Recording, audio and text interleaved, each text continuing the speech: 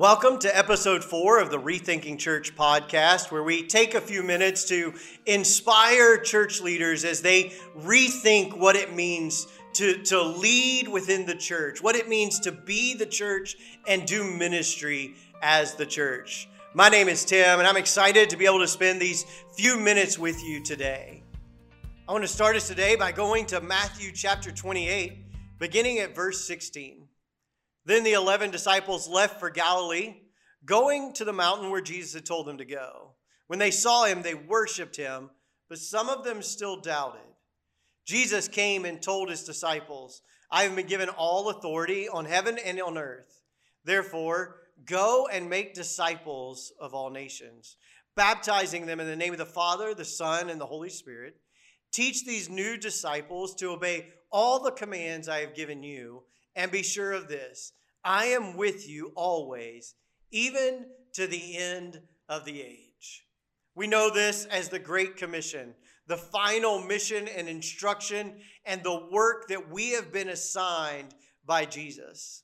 It's something that we talk about, something that we understand. It was probably a part of your ordination service in some way as a pastor. We understand that as church leaders, as teachers, as mentors, as department leaders, or those who serve in a ministry, that ultimately our work is to make disciples who make disciples. The problem is we get easily distracted from this task. We get pulled aside and we start to work on something else. We start to work on building the church. We start to work on attracting more people to our gatherings. We start to work on making better music and more interesting sermon topics in an effort to draw in more people to our church. And then we look to how can we build better or bigger buildings? How do we solicit bigger budgets and raise more money and do bigger events and bigger things? And how do we make our church grow and get bigger? It doesn't usually start with that kind of language. It usually starts with language of impact and kingdom and making a difference and reaching people. But it doesn't take long until our emphasis on people shifts to being emphasis on programs. It doesn't take long until staff or volunteer leaders in the church are focused on running ministries instead of making disciples. It's really easy to get off track. But if we go back right here to our mission, we hear Jesus invite us to focus on people.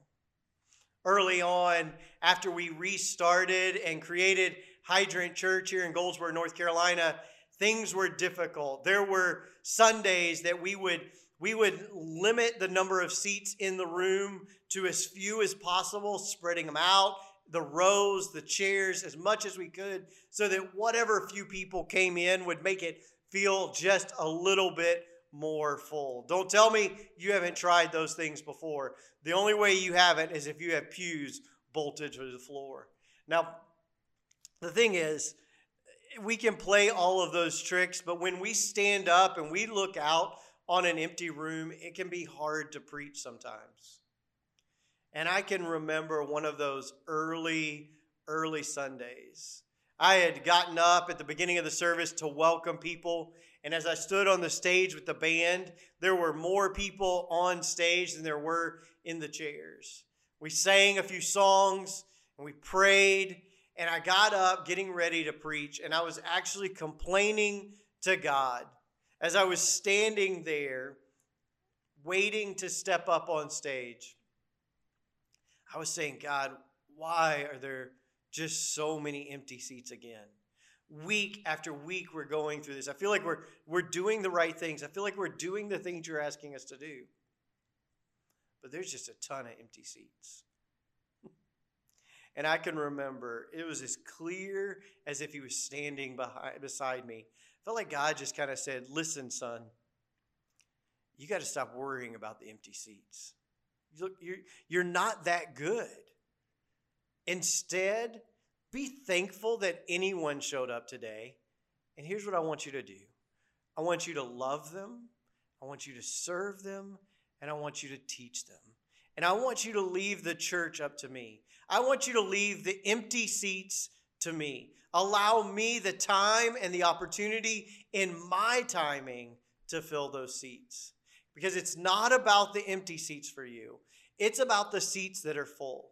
And I want you to look into each of those faces. And I want you to see and know the lives of those you are attempting to lead toward me.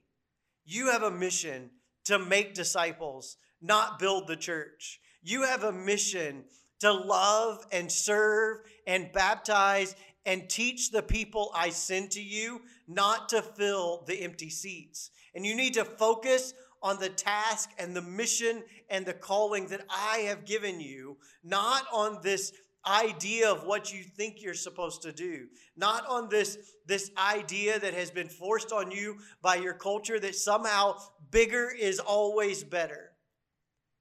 You've got to do the simple work of making disciples. If you are faithful with small, haven't I said that I would trust you with more? God has said those who are faithful with little are trusted with more.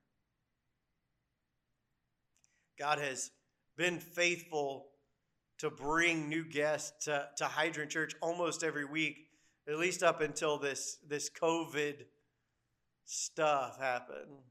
Until we closed the doors on in-person gathering and had to find and express the church in new ways. It really is tough to stand up every week and to keep my attention on a camera instead of on faces. To know that all the seats are empty and to wonder if it makes a difference. To wonder if it matters.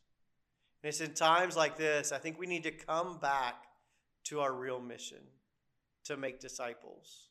It doesn't require us to gather in person every week. It doesn't require us to gather online every week.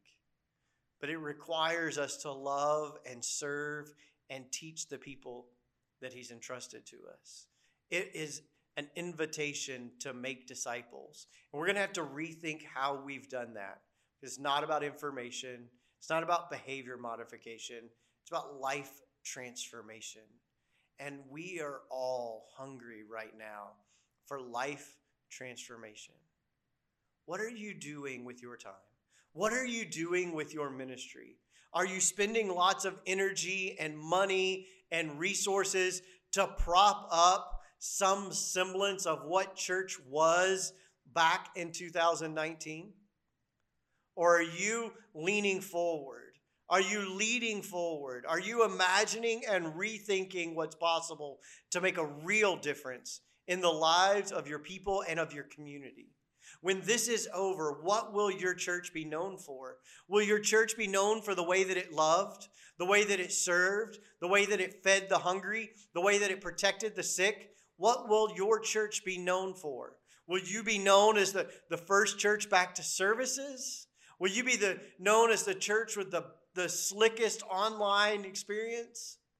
Or will you be known as the church that makes disciples, that loves, that serves, that teaches? It's a simple invitation. It's one that God constantly calls me back to. Ignore the empty seats. Trust me and focus on the ones I've already filled. Focus on the people that I have given you influence with. Focus on helping them to be everything I created them to be, to love the way that I created them to love, to be gifted and to use those gifts and to make the difference that I created them to make. You have purpose, you have meaning, you have identity, you have work to do, and it has nothing to do with the empty seats. I hope that today has been encouraging for you and maybe a little freeing as it was for me. I hope that you can see what God is calling you to and to be and do. Now, if this has been helpful to you, you can help us out by sharing the podcast. You can jump on to Apple Podcasts and subscribe, leave us a comment, let us know what you're thinking. we would love to be able to connect with you. Again, my name is Tim, and it has been a privilege to share these few minutes with you. Look for more content every week from Rethinking Church.